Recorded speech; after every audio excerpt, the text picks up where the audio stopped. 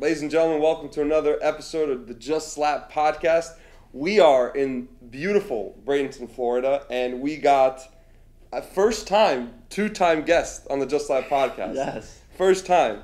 The legend himself, Coach David Amy, better known as Coach Red. Coach, thank you so much for joining us today. Alex, Stephen, thanks again. Looking forward to this one. It's been about 18 months since the last one, and I really enjoyed it. So I'm looking forward to this one. Thanks for coming. Your episode also is our most viewed podcast episode. I don't know if you knew that. So I didn't know that, but it popped. There was a lot of chatter. It was nice. Thank you so much. It was a real fun thing to do, and I'm looking forward to this one. Absolutely. There's been a lot happen over the last 18 months. Yeah, so. and we're definitely going to get into it. Before we start, I think it's important we talk about how much you've helped us in terms of our process. I mean, half of the guests, whenever we get like a big guest on, like our fans or our friends that watch, they're like, how did you manage to get this guest? And I just want to set the record straight. 50%, at least 50% of those guests, how we got them is Coach Red. Yeah. So let's start there. That's the first thing. But second part is we got the chance to kind of film some awesome content that either is out right now or is going to be out by the time you guys are watching this episode at IMG.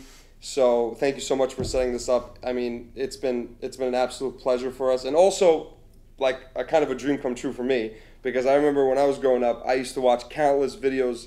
Like literally every day, I was kind of obsessed with IMG. I wanted to come to IMG. And this is your first time here. And this is my first time here. This is your first time here. Yeah, so it's awesome. Well, we had an incredible 2 days. I mean, talk about it was full. It was full packed. I mean, you know, it's just like different types of videos that we filmed, interviews. You know, day in the life that we filmed with you yesterday. It was so fun to be on court. I mean, it threw me back. Yeah, I know. And also on top of this, I wore this shirt. The Gatorade. Exactly. We need to tell this I'm going to put up a picture. But 8 years ago, I was in your group as a camper. I got to experience it once again yesterday. But I wore this shirt because you gave me this shirt. I have a picture with you. I'm going to try to find it. I'm going to try my best, but I'm going to pull it up. I think we should say, too, though, yesterday's practice was not a staged practice. Right. You just jumped in to what we were doing that day, and we treated it like another camper. A very good player in the camper, giving Alex a lot of credit. He's a very good player. So had one weak moment on the overheads, but other than that, he was very solid. Yeah. My favorite moment, and I don't know if the video's out yet, but there's a moment where I arrive and Coach Red lines everyone up. And I get like an idiot, like a complete idiot. Everyone's on the right side of the net. I get on the left side of the net. And the kid next to me, he's like, you better get on this side of the net. He's like, you better get on this. And Coach Red is, what's wrong? What's going? He's like, what's wrong with what we have going on here? Get on this side of the net. Give me a push up. Keep the concentration where we're at, so it was good. So it's a lot of fun, though, That's awesome. Good. And I'm going to ask you just quickly before we get into all the other stuff, I need a breakdown of what you thought of his game. Okay. Of Alex's game? Alex's game. No, but I saw it 9 years ago, and I remember it. He's improved a lot. Yeah. Stephen, I can't hit him hard. He's improved. I mean, there's a lot of areas that are better. So, it's good. He could play very solid from the baseline, much stronger than you were. The ball speed is much better than when I saw you as a young boy. So I thought you were consistent then, and you always moved good. Yeah. But really solid. Playing from the wide parts of the court, it was good, really Volleys good. and overheads, though, not so good. Right? Yeah, we need to work on finishing the point. It was a disaster. I can't say it anyway less, okay? There's a story where we're playing the biggest match of our career. My last college match, by the way. His last college match. And we had a match point. And I had a sitter volley. Sitter. On top of the net. Hacked it into the net or something? Or what? Match point to win the doubles point against the Dayton, who was the number 2 or 3 in the conference at the time. Full-time program, everything. I just match point and completely just. And the craziest part about that is I saw that ball coming and I'm like, we won the match. It's over. It's over. It's done. Immediately that focus that I had gone. Well, here's the good news that happens to everybody. Yeah. Okay, so we can't just say it's just Alex. Yeah. No, that's true. That's a good point. But listen, Coach, a lot of stuff has happened since the last time you jumped on the podcast. I think it's fitting that we start the podcast by talking about Nick's passing. Yeah. Let me just say in 18 months, it's been a lot. Yeah. And Nick's passing is the biggest. Mm-hmm. But just think, this building that we're sitting in with 5 indoor courts on this side, 4 basketball, a big, huge facility on that side opened. Nick's memorial is downstairs, a little Hall of Fame like tribute wall to him.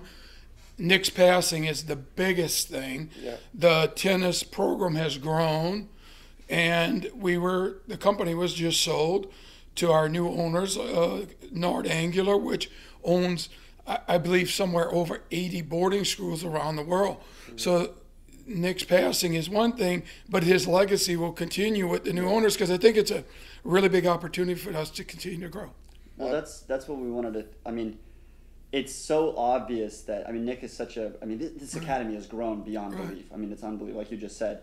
But Nick's presence is still so felt. Do you know what I mean? It's like really like he's still very much the centerpiece.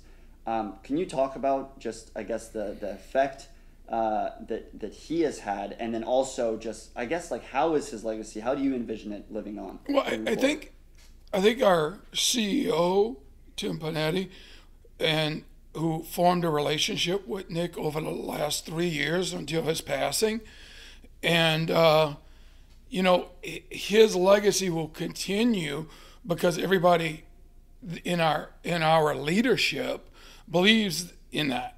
So it's not going away. Mm-hmm. His program development from the very start of it, we're still running. The majority of our program is still running the core Nick Bollettieri training system. Yeah.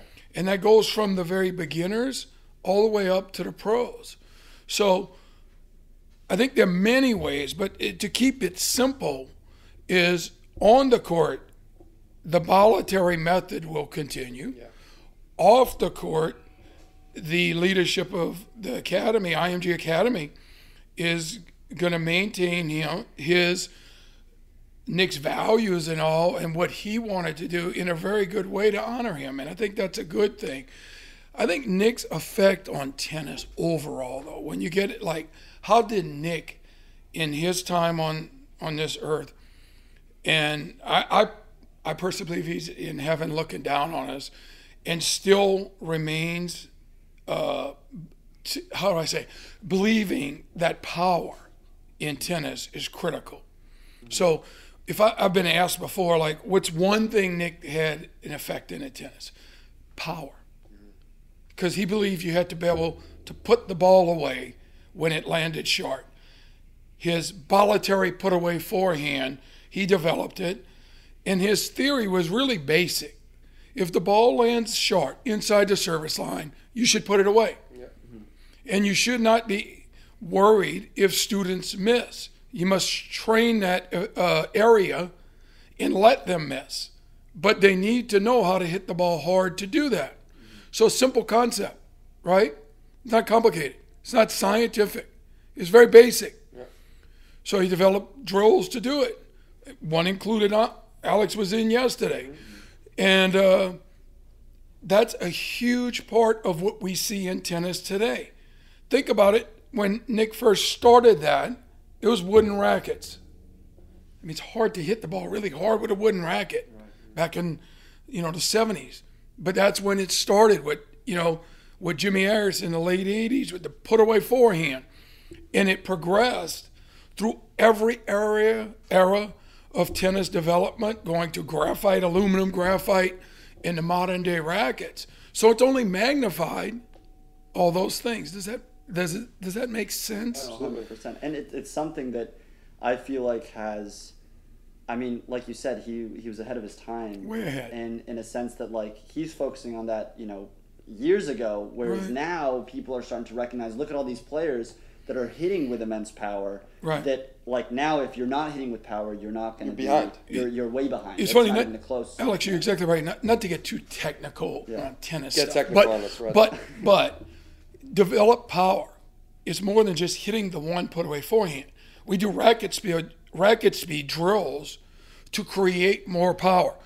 That includes the angle shot, the hard angle that lands inside the service line, opens the court. Swing volleys. Nick, we still do a lot of swing volleys within the program. And a swing volley in itself is developing power. Yeah. So all those things, we also back people up way back in the court. almost to the fence and ask them to hit the normal cross-court forehand off a toss ball, but make it land near the baseline. So you have to generate enormous power to hit it that deep. So Nick's effect on developing power was the mentality of putting the ball away, and then drills and incorporating it into certain shots to get the desired result. I think that was huge. You know, he had a couple other things just to kind of like graze over them because we won't have time to go into them all in detail. But he also believed you had to be a complete person to be a really good tennis player. So Nick's effect was to develop the whole person. Now, that was mental, physical, spiritual, everything. And, you know, inside the walls of the IMG Academy now, there's no other place in the world that has all the support structure to develop that. This leads me perfectly into my next question, which is kind of a question for you, and then if you can touch on it as well, Coach Red. So I might consider myself from the old school a little bit, but I consider Bollettieri Tennis Academy, IMG, the mecca of tennis. Yeah, in my opinion, right? Which it is. So for you, having kind of been here these last 2 days and kind of seen the program, trained, see the facilities, can you talk to me a little bit about like the complete package that IMG offers? It's insane. And you know what's funny is I was telling Steven this a little bit, just like briefly touched on it. I was like, you know, when I was here 9 years ago, I didn't really get it. Like I was like, oh, this is great. Like I'm playing tennis and there are these dorms and I go to class and all this stuff. But I was just a 14-year-old who was just kind of going through the motions. It just didn't really hit. Go where you're supposed to go. Yeah. I understand. These last 2 days, like doing the tour, and then also, yesterday, the entire day, seeing the camp and being a part of it, it is really like you have touched all the points. You're developing players on court. You're getting them to work hard. You're working on technique. Then you're having fun. Also like making sure that you put fun in there. Right. Then once they're done there, they're going to classroom. They're talking strategy. They're talking all these things. We're talking, just things that from specialists. You know what I mean? That you would not have access anywhere. Experts that you would not have access anywhere else. And then on top of that, you go to if you're a camper or you're a full-time athlete. You go to a dorm and you got volleyball, you got basketball, you got golf, you got soccer, so you're developing other parts of your athletic ability as well. So it's really like it's not just you're on court and then everything you do is 100% to do with tennis. Right. It 100% is like a full picture kind of deal. This is a good time, I think, to call about the ecosystem. Yes. If it's okay. All right. Because we kind of call it an ecosystem. Nick's belief originally was you needed to have a full support structure. So he brought in sports psychology into tennis. He was one of the first to do that. Now it's modern day in the real world outside of IMG. Iga Swiatek has her own mental coach with her. Mm-hmm. So I think Nick's effect, going back to that, without Nick bringing in the first time in an academy setting a sports psychologist, I'm not sure how that progresses on. So he was originator of that. I think it's gone into now not just our mental conditioning program. We have a whole division called APD, which incorporates mental, physical, nutrition, NCSA, everything, college placement, everything into a whole ecosystem. Our academic institution on campus is a higher learning academic institution that's now enabling our students to go to the highest level academic institutions in the country. Mm-hmm. So it's all in one, and you have the ability to excel and be great at all these different areas.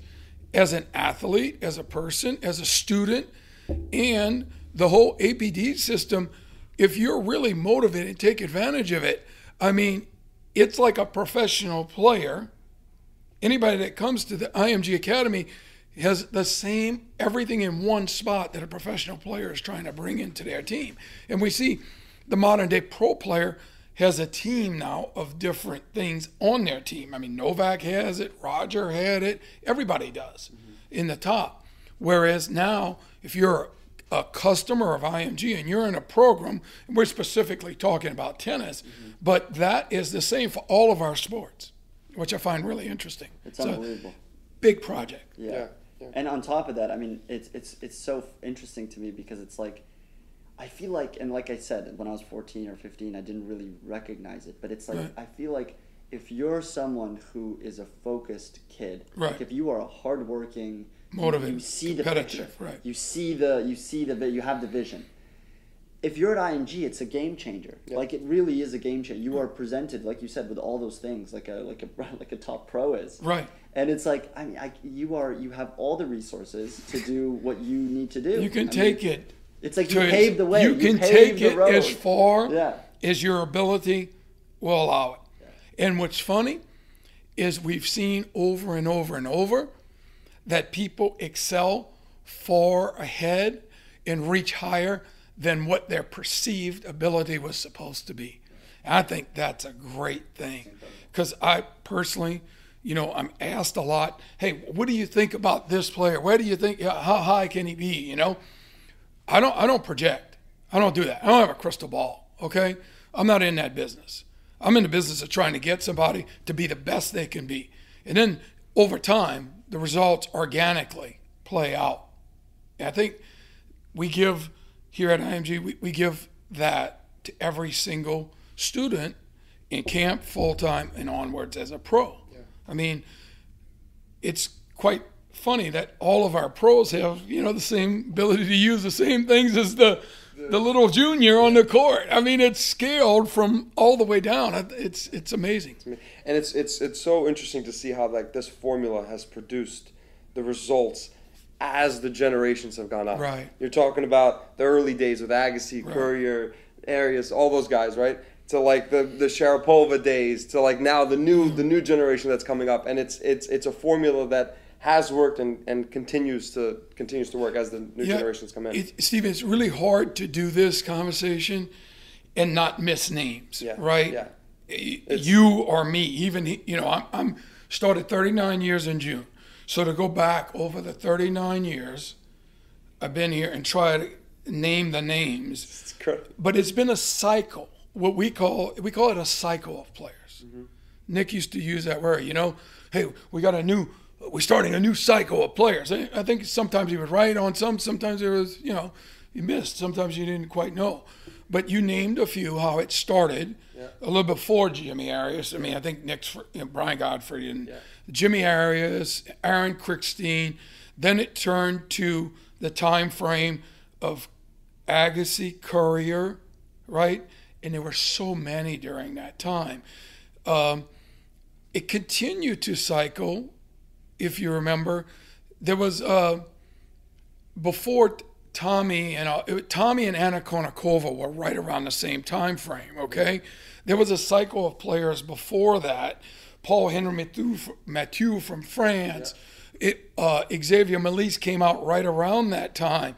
On the girls' side, Sabine Lisicki, Michelle DeBrito, Heather Watson. These were names that were all here. Maria Sharapova, who you named, Jelena Jankovic, who reached number one. Yeah. And what's so funny is some of those players from that time frame came straight out of the groups. Yeah. Like they did not, some of those players, Sabine was in the program. Sabine Lisicki has had a nice career. It's not just the number ones in the world. Yeah. Many of those players came straight from the program. Jelena Jankovic reached number one in the world, was just in the groups.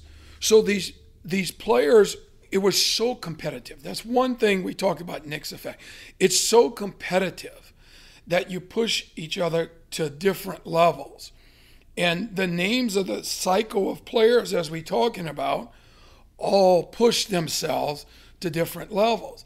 And it continued to build through Tommy and them into the next generation of players that continue to go on all the way through to a new cycle of players, modern day, right now, with you have Sebastian Korda, who based out of here all his years, his dad based out of here. Jerry Zhang is the latest up-and-coming player that home base is here, and we've been working with with his coaches too for the last 3 to 4 years. So he's 18. He's the highest ranked 18-year-old in the ATP and producing really good results right now. So the cycle of players will continue. And then you go down into the youth. We have some young ones at 12, 13, and 14 that we believe will be the next cycle of players after. I'm sure I missed a lot of names because There's so many. we went through a research project, and we think there's been upwards of 500 players over the years that reached inside the top 100, and we could have missed someone that's been actually associated, maybe to count how many were 250 or how many played high-level college tennis that chose to go into business but didn't play. It's impossible to find an exact number. Well, you know who really impressed me was Shintaro. Yes. Shintaro. Former number one junior, won Wimbledon. Former number one junior, won Junior Wimbledon in 2019, currently sitting inside the top 200, Right. 20 years old. Developing at a really good pace. I mean, talking to the guy was like, he is just, he's so mature, so focused, but also like, he's just like, I'm just going to give my best every day, and like, I'm not going to worry about Alex, I got to correct something because you mentioned Shintaro. Yeah. We got to talk about the Kei Nishikori effect. Yes. Because Kei was number 4 in the world, and he came in through the cycle of players after Tommy, but before the Jerrys and the Kordas now. Kei was 4 in the world. It came through a project called Marita Fund, which Shintaro followed Kei in the same project. And Mr. Marita from Japan was head of Sony, and he provides the players the opportunity to come here. Part of that opportunity is they must clear goals, hard set ranking goals to continue in that program, because it's designed to produce a sports person that is successful to grow the game of tennis in Japan. So in order to do that, you actually have to have ranking goals. So just touching on two, Kei is the biggest success project, reaching 4 in the world, and then Shintaro's another one of that project that's going through, and as you said, 200, and we have a new group of young ones that are here right now, a girl that's 13 and a boy that's about 17 that we think also is going through that, clearing each ranking goal that they need to clear in order to stay. It's a lot of pressure, but it's competitive. Yeah. And if you do it, you get used to it. And I think that's part of the legacy of the Dick Bollettieri method. Yeah. Compete hard, get used to fighting for you got to be high ranked in your group. Yeah. In order to play higher players, you got to be high ranked within your own little group. Yeah. I think it's a good thing. You get used to the pressure, and it helps you down the road no matter what level you go to. I think we may have talked about this, but the idea of like the hot shot kid out of whatever state coming here thinking they're the best, and then the first day that they're here they're like, oh wow, it's a big pool. We got of players. Yeah. So you're constantly competing against the best. Yeah, it's good healthy competition. No, I wouldn't call it. There's a big thing between healthy competition and unhealthy competition. Yeah. Healthy competition is you're trying your best to compete to be the best you can be in your group. I think it's a good thing. We're not in participation awards, okay, guys? Yeah. I'm not a believer in it. Love it. I don't practice it. Nick didn't practice it. But on the other side of that, we're also into healthy competition. Every match is a chance to improve. So if you're not the best in your group right now, it's a chance to improve and get the next cycle of matches. Then you can try to move up and be higher ranked. That's a good thing. And we do a great job of trying to provide healthy competition to our students and educate them if they don't win and keep a balanced win-loss record. One thing I think is missing outside is a quality win-loss record. Because I think when I'm outside of IMG and people are talking, I hear it all the time, I want my player to play the best players. I'm like, okay, that's good. But what happens if they're not winning enough? Because you learn a lot when you lose, but you also gain confidence when you win. What's wrong with that philosophy, right? So we want to try to work off a 4-to-1 win-loss ratio. You're never perfect. Could be 2-2. You could be 5-0 one time. If you are, you're going to get a challenging match, right? But if you're 0-4, I'm not sure that's the healthiest position to be in. That's not a healthy competition. You could play another one that if you can win, you gain some confidence back and get that record back a little better. Yeah. To me, I like that formula, and we try to practice that here. It's not so much move up or down like it was maybe many, many years ago, but it's finding the right balance of a good win-loss percentage, and we keep win-loss percentage. Yeah. I actually, one thing I'm curious to get your opinion on is IMG. I mean, like we mentioned, the facilities are incredible, the program. I mean, you've got this ecosystem that you've developed and years of experience of producing the best players. But now, I mean, it's getting so big, right? Like, there's so many students. I mean, I think it's like 1,400 campers every week and, you know, hundreds of students that are full-time. Do you think that, like, is there a downside to expanding? Like, do you feel like when it was smaller, there was a little bit more concentration, or do you feel that you've been able to maintain that concentration? I understand your question. It's a really good question that should be asked. It's actually the complete opposite. Really? The bigger it's got, the more intimate it's got. Wow. The bigger it's got, the more the delivery inside the programs, all the sports, have become more focused and structured and individualized. You might say, well, that's impossible, but it's not. It's the complete opposite, okay? We have, at times, less people on the court. We have times individual attention built into the program. We use the full day. I mean, we start on tennis sometimes at 7. We don't end till 5:30 or 6. That's Nick Bollettieri in his old days. Mm-hmm. But it's reorganized and structured in a way that the delivery is such that it's more smaller, yet the numbers are bigger. Well, the fact that you have more students, I mean, you're able to have more coaches and have more. Yeah, I mean, that makes sense. It's more coaches, and the organization of it and the delivery methods are now where inside the structure, the number and the ratios and everything about it is more individualized. And that ecosystem we talked about is a part of that.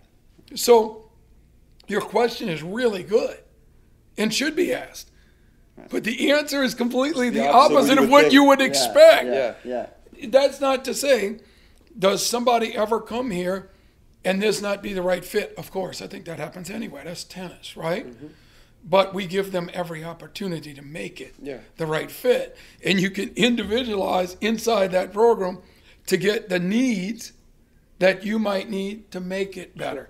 And I think when Nick first started, even though it may have not been quite as big, those numbers were bigger, and he was trying to figure it out, you know, and over time, we were able to, I would say, modernize the Bollettieri system into what's now the way it's delivered, which is really, really, really spot on, even though the academy itself has grown. Right. Yeah. And look, the academic piece is huge, Steve. Alex, look, the academic piece is huge. The focus is equally as big on our academic side. Right. So a student that comes here now is really balanced. Right. Well, you guys have a whole it's a whole high school. It's full school. Yeah. I mean, maybe we'll go check out the school, but it's like a full blown school. The only experience I have is from the guys that I know that came to IMG, and I saw them in college academics. Yeah. And it's like you would kind of expect, coming from like a big athletic program, you'd expect them like, okay, like they were very focused on tennis. Maybe they weren't focused at school. Yeah. They were the best students that we had on the team. Yeah, exactly. You know what I mean? 2 highest GPAs on the team. Yeah. Where it came So from the that's IMG, that's great to hear. At a very good school in Fordham, you should mention. Yeah. Because that's a very, very, very good school. So if our students are able to excel at that school, that's a great thing to hear. That's actually such a good point. I didn't think, but the 2 students with the highest GPAs were IMG students. It's a big focus of ours. I think our critics, can try to hit us on that, but it's a really the actual results speak for itself. And I think what's really interesting is you can compete in tennis, and you can also compete in academics. I think sometimes you compete with yourself, right? Absolutely. Trying to get better. You're not competing in academics with the person sitting in the classroom with you. You're actually competing with yourself. Yeah. So we do compete. It's a big part of what Nick believes, and we do it all in many different areas. But it's just healthy competition. I love it. This next question is more so for like the 12-year-old Steven that's watching this podcast right now that wants to come to IMG or has thought about coming to IMG.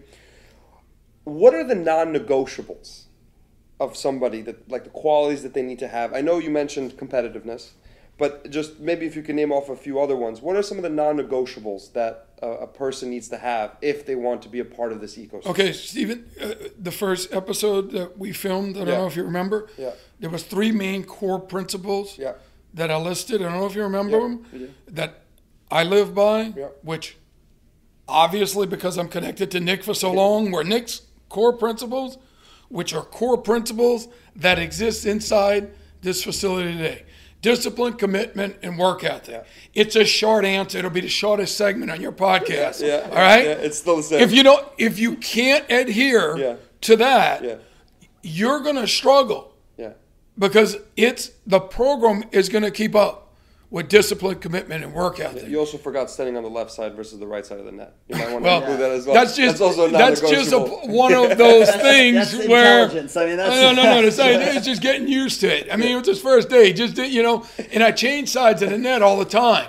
Sometimes I change sides of the net. It's good, but we got to be on time to the program. We got to work hard during the program. We got to have discipline, commitment, and work ethic. And I think all those core principles lead to tennis development, trying to realize your highest athletic ability. Those are the same for academics. It goes throughout the whole ecosystem. So it's a real short answer, but I mean, specifically, that's it. That's it. You know what, actually, you mentioned Sebastian Korda. And I remember last time we spoke, we were talking about top American players that you thought could were going to be the best. Right. You mentioned Sebastian Korda, but I've talked to others, and everyone I talk to says Sebastian Korda has the most potential. We saw him train the other day, which was amazing. What do you think that? Just out of curiosity, like knowing him, having been around him, what do you think he needs in order to really break through into that next level, right? Okay, into that top 5, top 10, that. I think, Alex, we need to I need to qualify that answer a little bit, because his dad, Peter, has been his primary coach all along, okay? And this is his training home, but his dad is his primary coach. So I can give you an answer from my outside opinion, but I don't have experience working with Sebastian day to day, okay? Because his dad is his primary coach. We supplement whatever needs he has. We did send coaches with him back when he was entering futures and things to try to help out with Peter, because he couldn't travel. You remember his 2 daughters are 2 of the best pro LPGA golfers. So it's a very successful athletic family, okay? So Sebastian, I think, it was ahead. Think about how he developed it. The average age of professional tennis guys is still 27. Top 100 is still 27. So players we are talking about are way younger than the average age. And I think sometimes we have to make sure we give those young players time to develop, 100%. Even though they made the jump quick, right?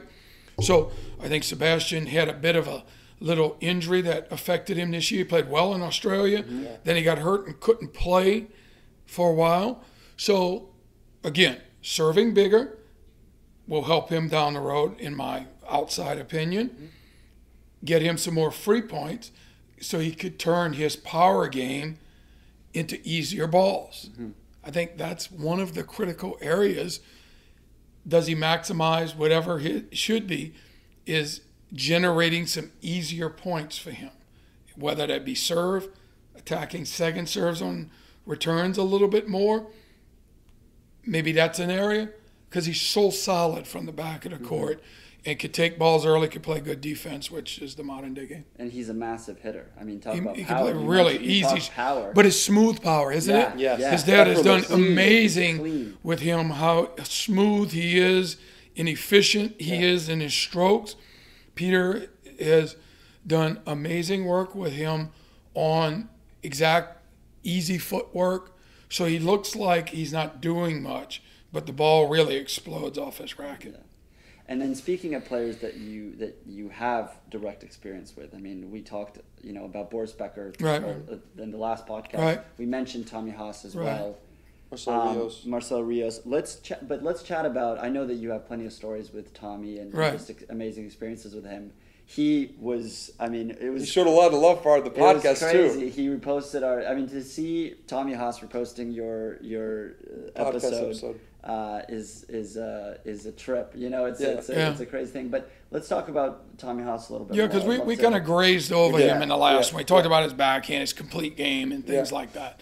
But I'll take a minute. Interrupt me anytime you want on this. But the Tommy Haas story, I think if it's ever really told in its entirety and detail, it's an amazing story.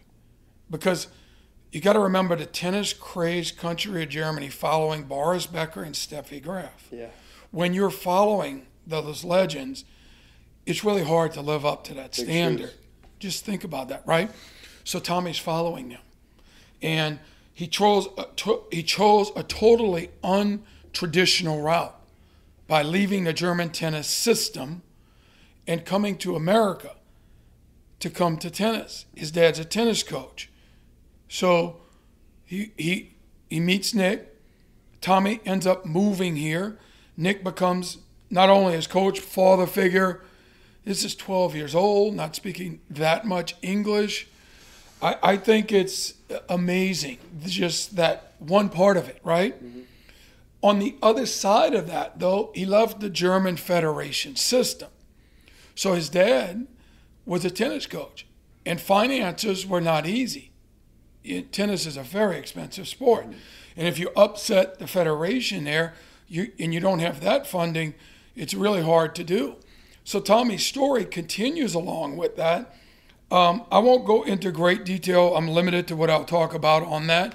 But in order to finance it, his dad had to actually have a business venture, which if you go later into Tommy's career, he was playing with a business venture that his dad formed to try to farm expenses at the younger age that eventually he had to pay back. That's documented in the media. I won't go into it much greater than that. Mm-hmm. But what I'm telling you about right there is when Tommy was playing, he had that weighing on him.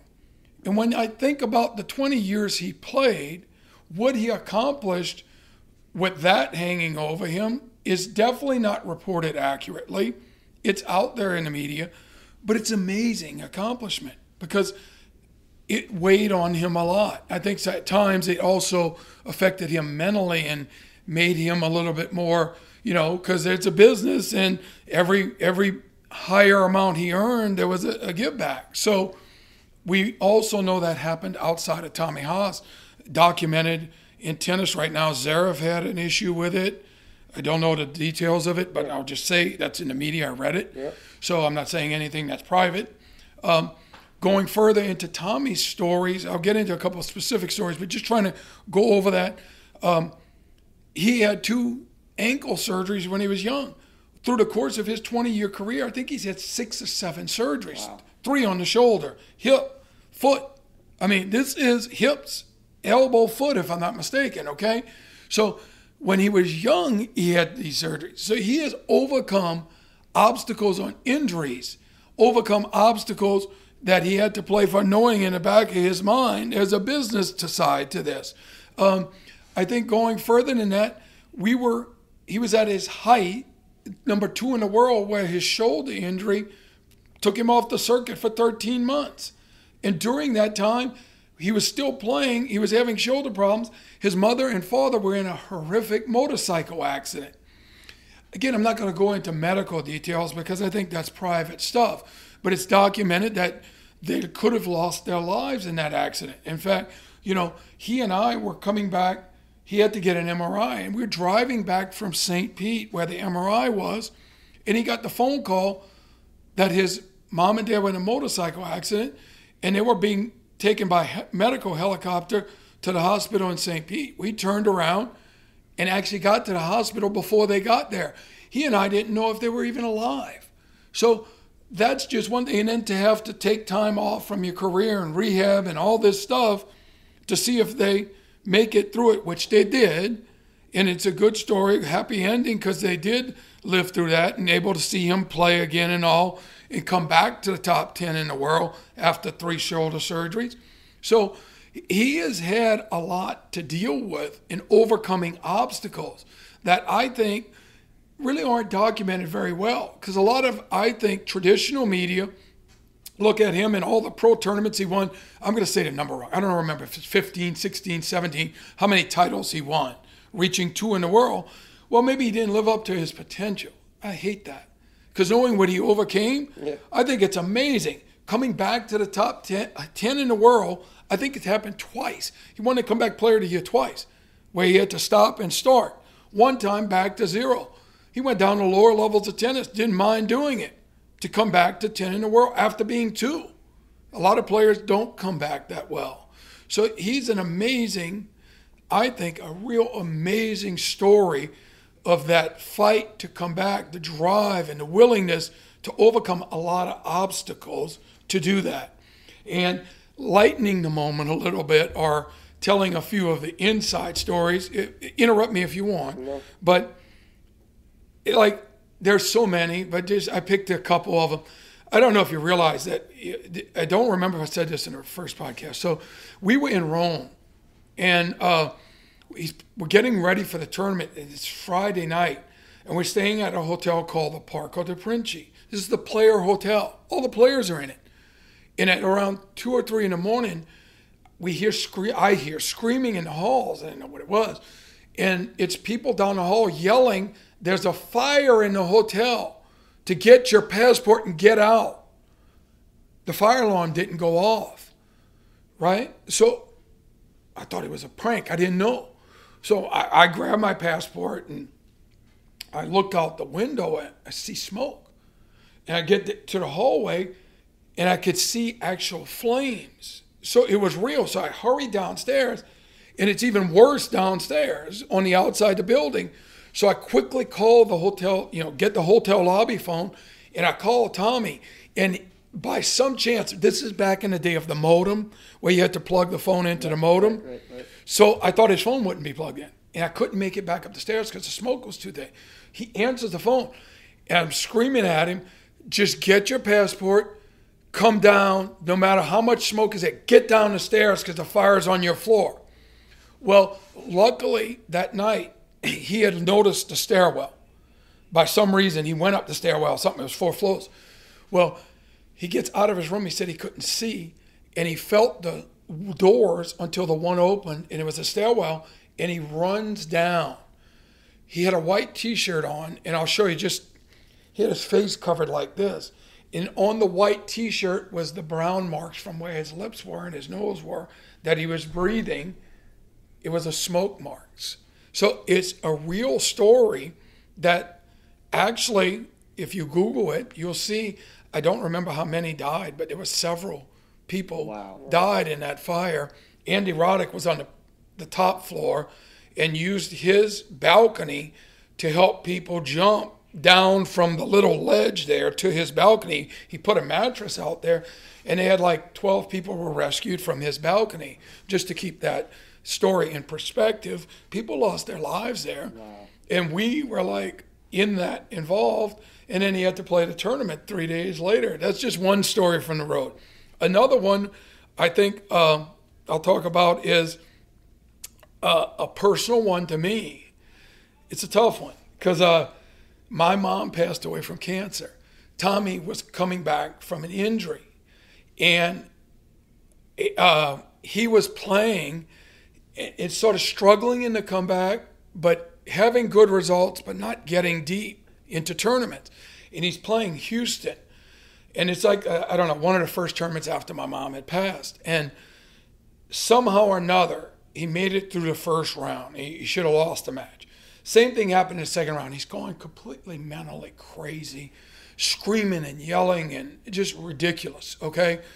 Dealing with himself, but he always yelled at me. That was just his way of doing things. I never took it personally. I just sat there, and I knew what he was going through.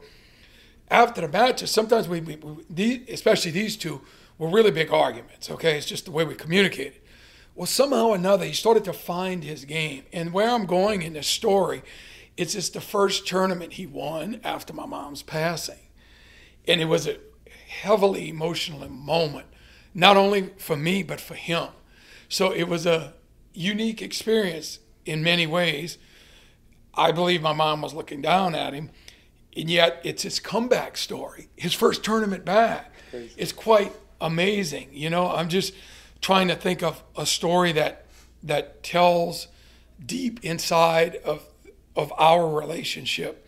Going on from that is definitely, you know, getting to the semifinals of a slam. Anytime you're doing that, those are trips you remember. Those were Australian tournaments.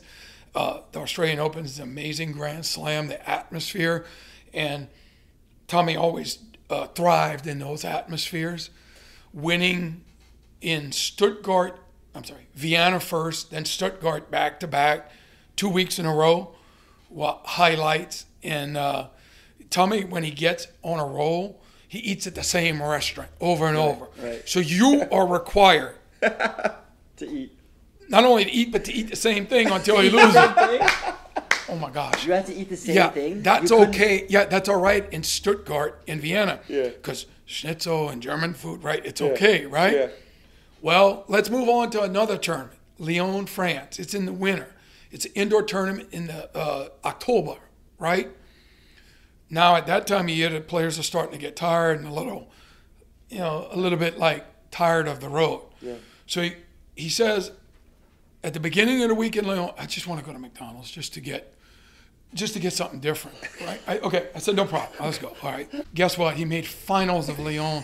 I had to eat at McDonald's every night for 10 days because we went there. The same thing.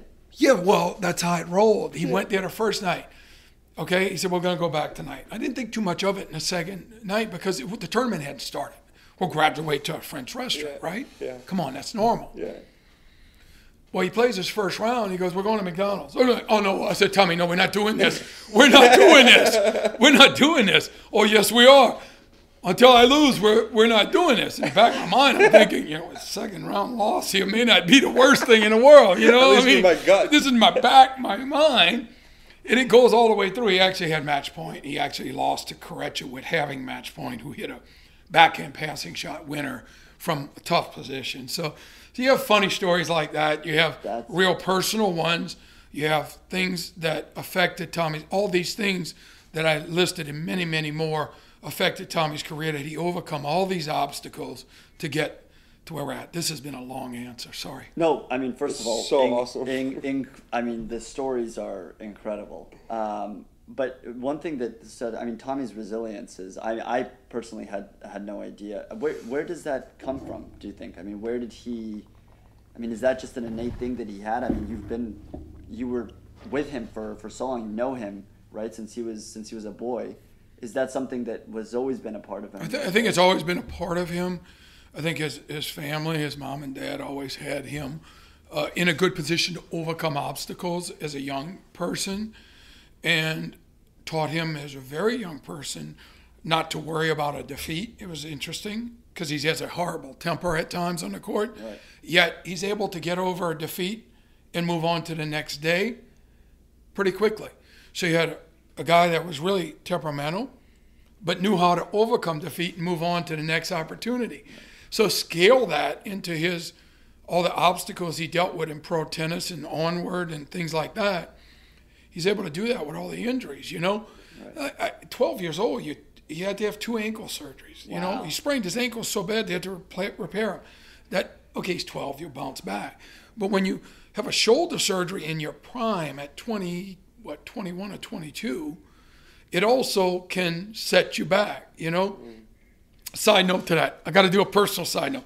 Without Tommy's shoulder surgery, I wouldn't have met my wife, Sybil, boss Amy, who was a yoga instructor at the time. I know I'm sidetracking, but no, that's great. Tommy's shoulder surgery, I met my wife at that time, and we couldn't date because I was traveling 32 weeks. She said she wouldn't date somebody that traveled 32 weeks. It made sense to me. Yeah. Well, Tommy got hurt, and found out he had to have shoulder surgery. So is going to miss, a large chunk of time, 7 months to a year. So I called her, short story. I called her and said, hey, Sybil, I just wanted to let you know I'm going to be in Bradenton a lot because Tommy's having shoulder surgery. So can we go out?